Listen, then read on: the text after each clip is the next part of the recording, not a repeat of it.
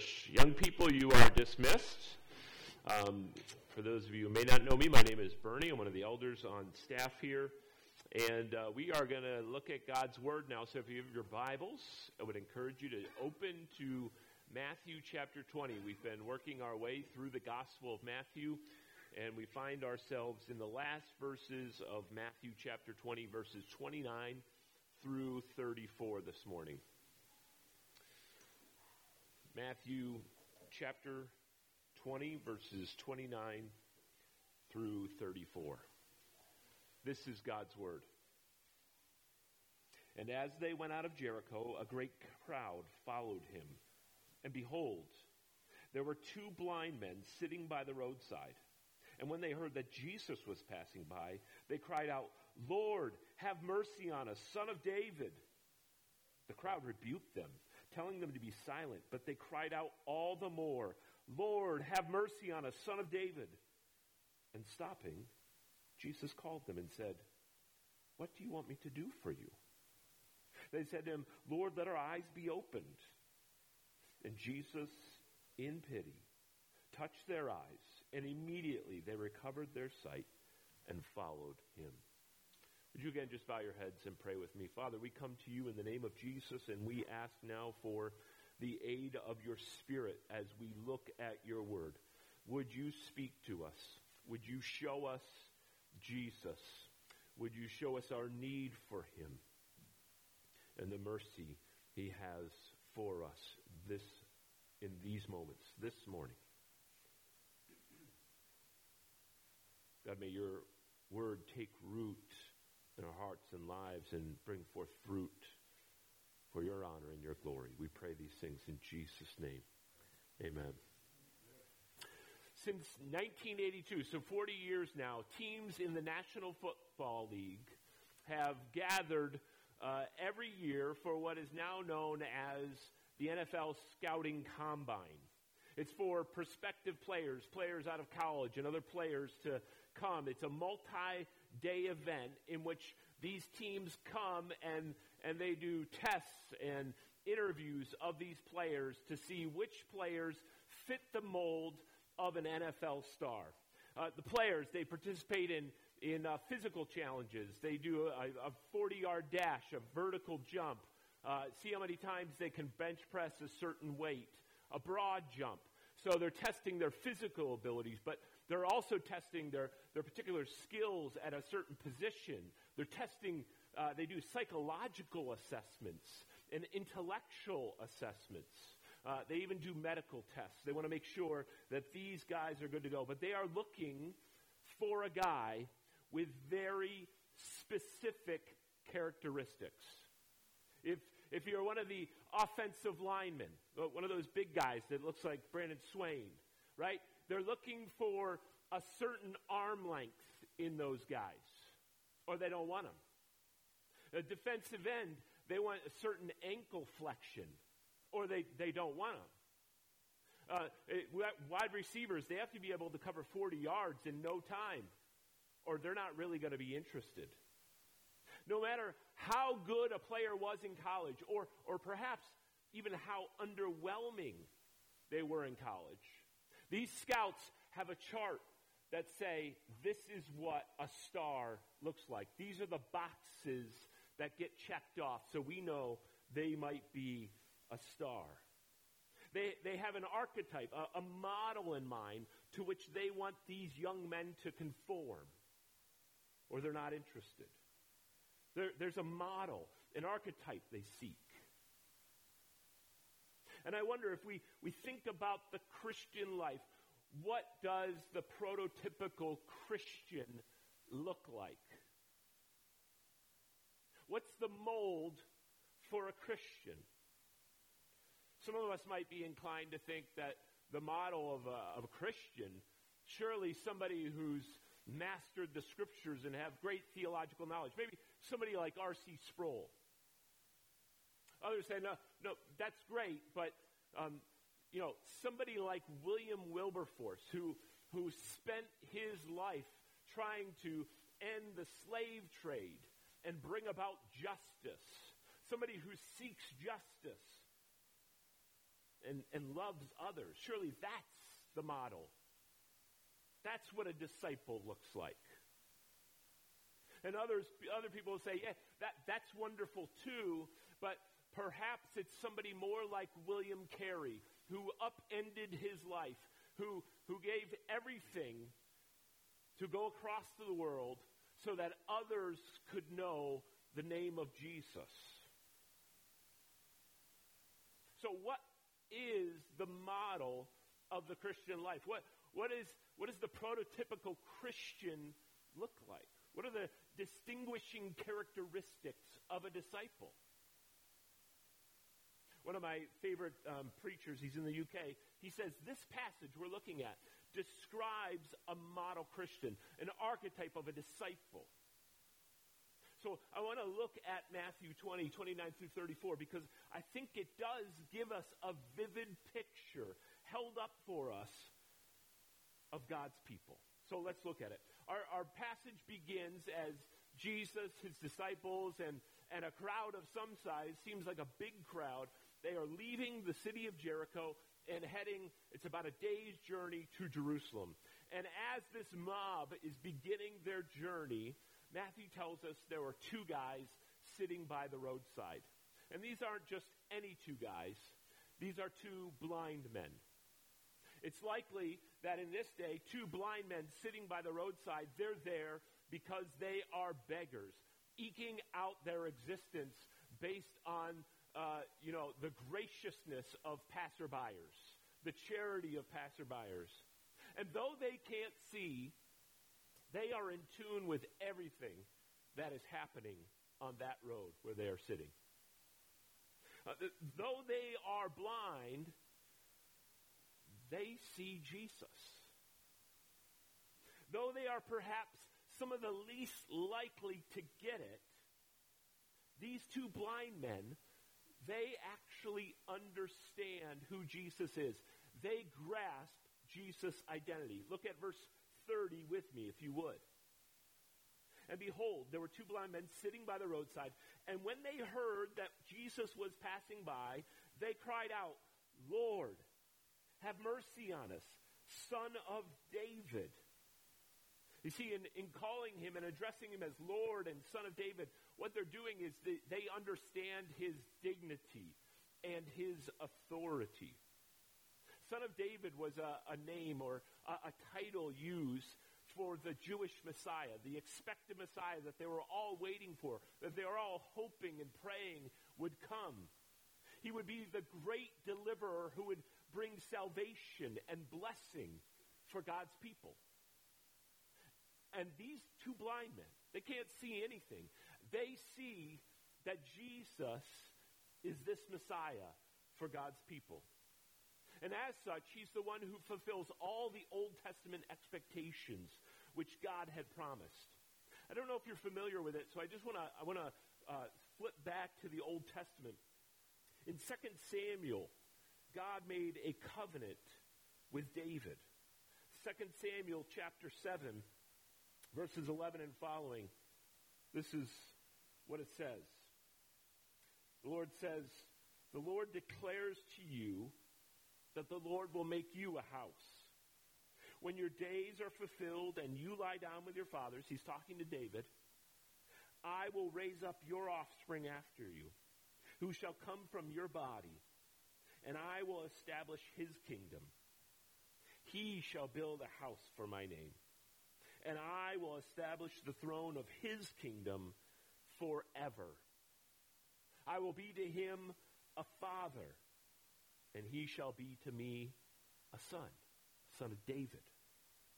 When he commits iniquity, I will discipline him with the rod of men, with the stripes of the Son of Men. But my steadfast love will not depart from him, as I took it from Saul, whom I put away from before you. And your house and your kingdom shall be made sure forever before me. Your throne shall be established forever." You see, what the Lord is telling David is that there's going to be a son of David, who would rule forever, who would bring blessing to God's people. See, these two blind men, have some understanding that Jesus is the divine king who will rule forever.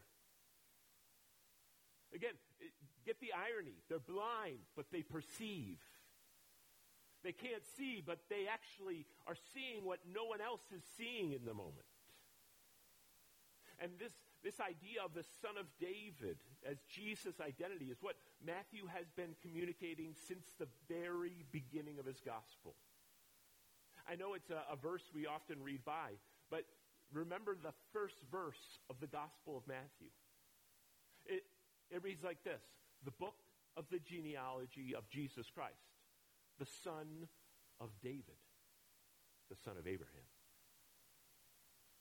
Matthew sees this as central to who Jesus is.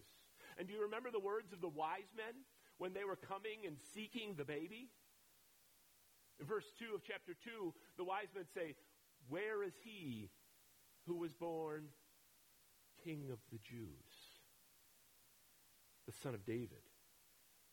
Yet so many people, the religious leaders, and even those who were following Jesus in this mob and this throng of people, they didn't grasp this. What so many others had missed, these blind men understood. And friend, I think that's the first characteristic of what a Christian is. A Christian is someone who understands Jesus' identity. Someone who grasps Jesus' identity. Jesus is not peripheral in the Christian life. Christianity is not fundamentally an ethical framework which happens to star this guy named Jesus of Nazareth. No. It is fundamentally, Christianity is fundamentally about God revealed in the person of Jesus Christ. And I wonder, have we come to grip with Jesus' identity? Have you understood what he's revealed about himself? And have you embraced that? Again, many in Jesus' day, they missed it. They misunderstood it. But these blind men, they got it. Many in Jesus' day, as in our own, they viewed Jesus as a social revolutionary, a political deliverer. But Jesus isn't somebody who came to merely give you a better, richer, more fruitful earthly existence. He didn't come to make you a better spouse. He didn't come to make you a better parent. He didn't come to make you a better citizen or to make our country a more just society. Those things are wonderful. Please hear me. May God grant them to all of us. But that's not why Jesus came. Christianity is not a system that merely views Jesus as a teacher or a prophet. Again, he is God's final word. But he is the great king, the son of David, who came to rescue his enslaved people. He came to rescue and deliver a helpless people who sit by the roadside and beg.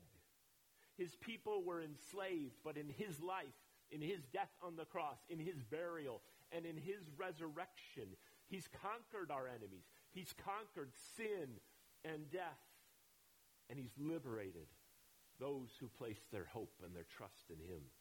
He's subdued our foes, and he saved us from death. Jesus Christ is the authoritative king who liberates us from bondage and corruption. So a Christian is one who understands, grasps Jesus' identity. But let's notice what this grasp, this understanding of Jesus' identity led these men to do. Look again at verse 30 with me. It says, "And behold, there were two blind men sitting by the roadside, and when they heard that Jesus was passing by, they cried out, 'Lord, have mercy on us, Son of David.'" They called out to this authoritative king for mercy. These men, they realize their utter helplessness. They're going to spend every day for the rest of their lives by that roadside begging, eking out an existence unless this king intervenes. Unless this king, on whom they have zero claim, no right to expect anything, unless he has mercy. And so that's what they do. Lord, have mercy. Now, we see that some people in this mob of followers, they're annoyed by this. As we'll see next week when we get into chapter 21, the crowd is headed to Jerusalem. And their plan is they're going to crown Jesus their earthly king. Right? And so the people in this crowd, they see these two blind men as nothing more than a nuisance, as nothing more than a roadblock, a pothole, if you will, in the timeline of coronating Jesus as king of Israel. And they don't want their Messiah to be troubled by such insignificant people, by these little problems, yelling by the roadside. Caring for these handicapped men would only distract Jesus from triumphing and unveiling himself from his mission. So verse 31 says, the crowd rebuked them, telling them to be silent. These people aren't worth your time, Jesus. We've seen that. Over the past couple chapters, people, they're deemed insignificant. Right? And how do the men respond? Whoop, they're put in their place? No. Look at it. But they cried out all the more. But they cried out all the more. Lord, have mercy on us. They would not be turned away. They knew there was no other hope for their condition. These men desperately seek the mercy of Jesus. And look at the fruit of their desperation in verses 32 and 33. And stopping, Jesus called them and said, "What do you want me to do for you?" They said to him, "Lord, let our eyes be opened." What do you want me to do for you? Now, I don't want us to blow by this question, because if you were listening last week, you recall that this is the very question that Jesus asked James and John. That Jesus asked James and John's mother. Look at I believe it's verse 21 with me. Yeah, and he said to her, verse 20, then the mother of the sons of Zebedee came up to him with her sons, and kneeling before him, she asked him for something. And he said to her, "What do you want?" She said to him, "Say that these two sons of mine are to sit, one at your right hand and one at your left in your kingdom." Notice the difference in her request. Her request is all about ambition. Her request is all about greatness and glory. They wanted titles and greatness. And these blind men, all they want is mercy. They asked Jesus for their sight in verse 33. Lord, let our eyes be opened. They wanted to be made whole again.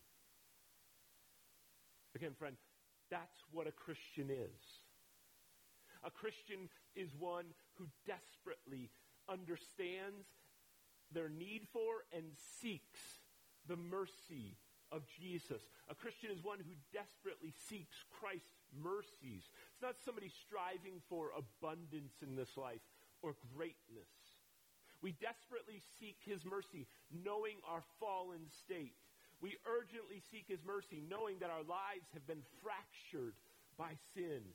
We must have Christ because there is no other hope. We know there is no hope in our own efforts. We just sang about that. Brandon highlighted that in our call to confession.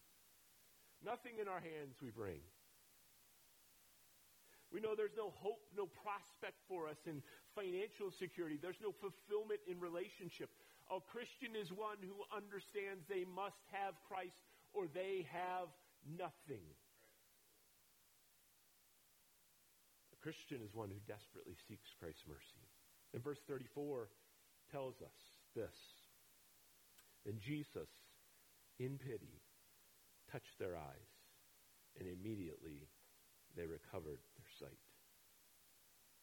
See, Jesus didn't see these men as insignificant. He stopped his journey. He showed compassion. Jesus doesn't turn away from those who need his mercy. As Paul tells us, everyone who calls on the name of the Lord will be saved. He will not turn away the lowliest. Simply come to him looking for mercy. Christian is one who desperately seeks Christ's mercy because they are convinced of Christ's mercy. Jesus, in pity, gave them their sight. Friend, have you sought the Lord for his mercy? Or perhaps you foolishly believe that life is in your control. That you can kind of shape it how you want, so you don't really need mercy. Do you know your desperate need for the Lord's mercy? Or do you think, no, I can manage my sin. I can clean up around the edges. I can placate God's wrath. Do you find yourself calling out for God's mercy or in overwhelming appreciation, praising his mercy, his undeserved favor? Or do we instead only offer ambitious, entitled prayers, seeking prosperity, vocational success? This is the mark of a Christian. Christian is one who desperately seeks Christ's mercy. And look what the men did after calling out and after receiving the mercy of Christ. Look at that last phrase in verse 34. And immediately they recovered their sight and followed him.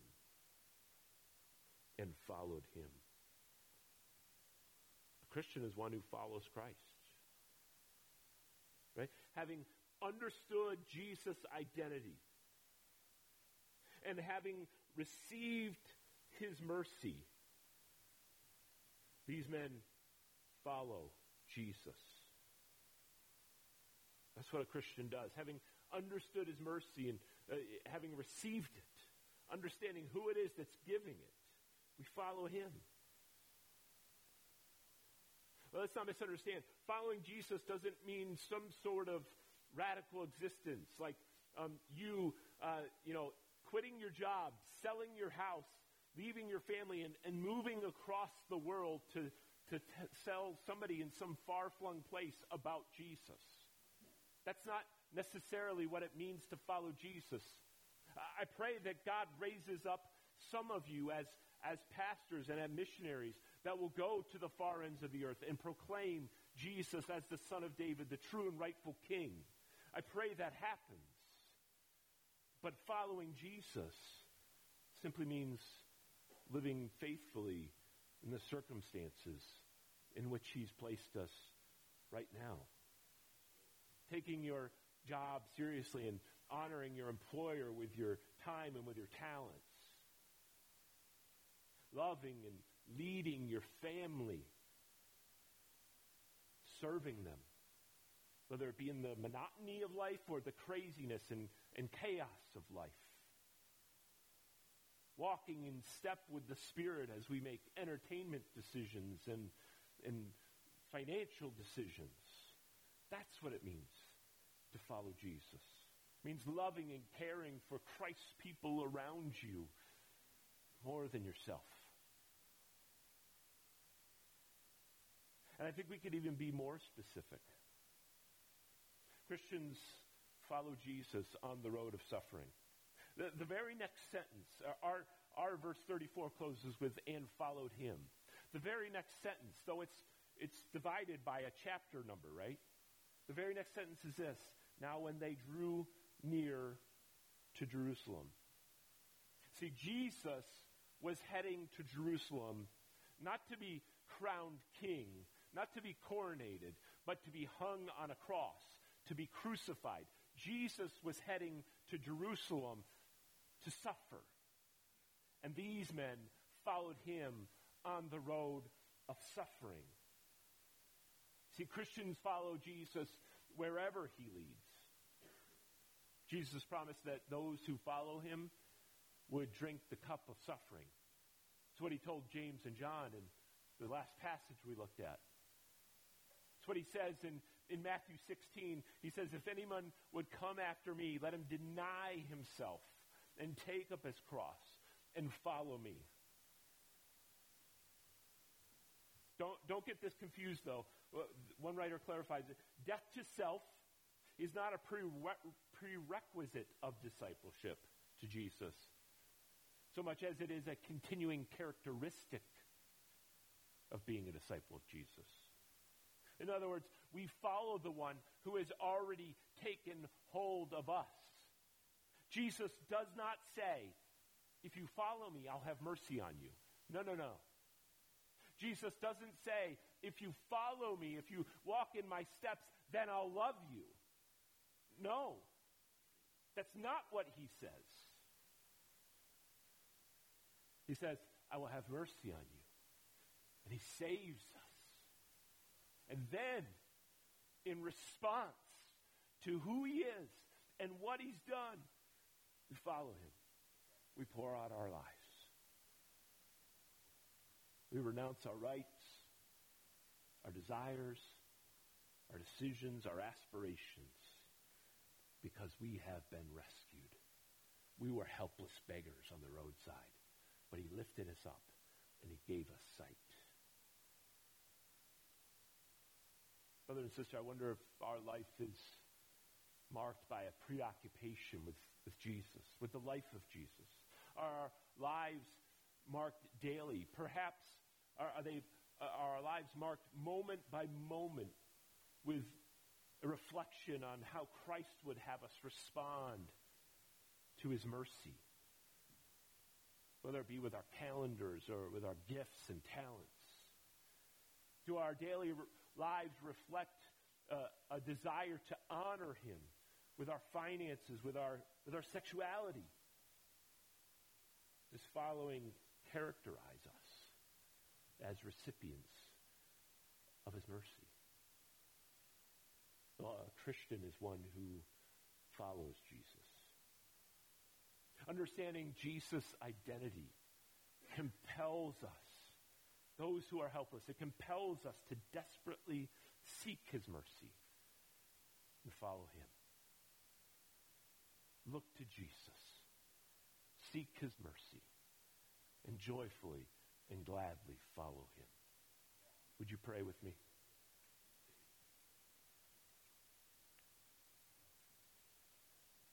Father, we thank you for your word. We need it. Our understanding is distorted. We place ourselves at the center of the universe. We crown ourselves. We become preoccupied with ourselves. And we see no need for you. And so we thank you for this passage this morning in which you so clearly show us the authority and the dignity of Jesus and our great need. We pray that even now you would work in the hearts of men and women in this room, that we might see and feel and sense and know our desperate need for your mercy. We must have you or we have nothing. Give new life to some that they might seek you. Father, I pray that you would strengthen our feet and our hands, that we might follow you with joy, with gladness, with endurance. May we honor you for all that you are, for all that you've done for us. We pray these things in Christ's name. Amen.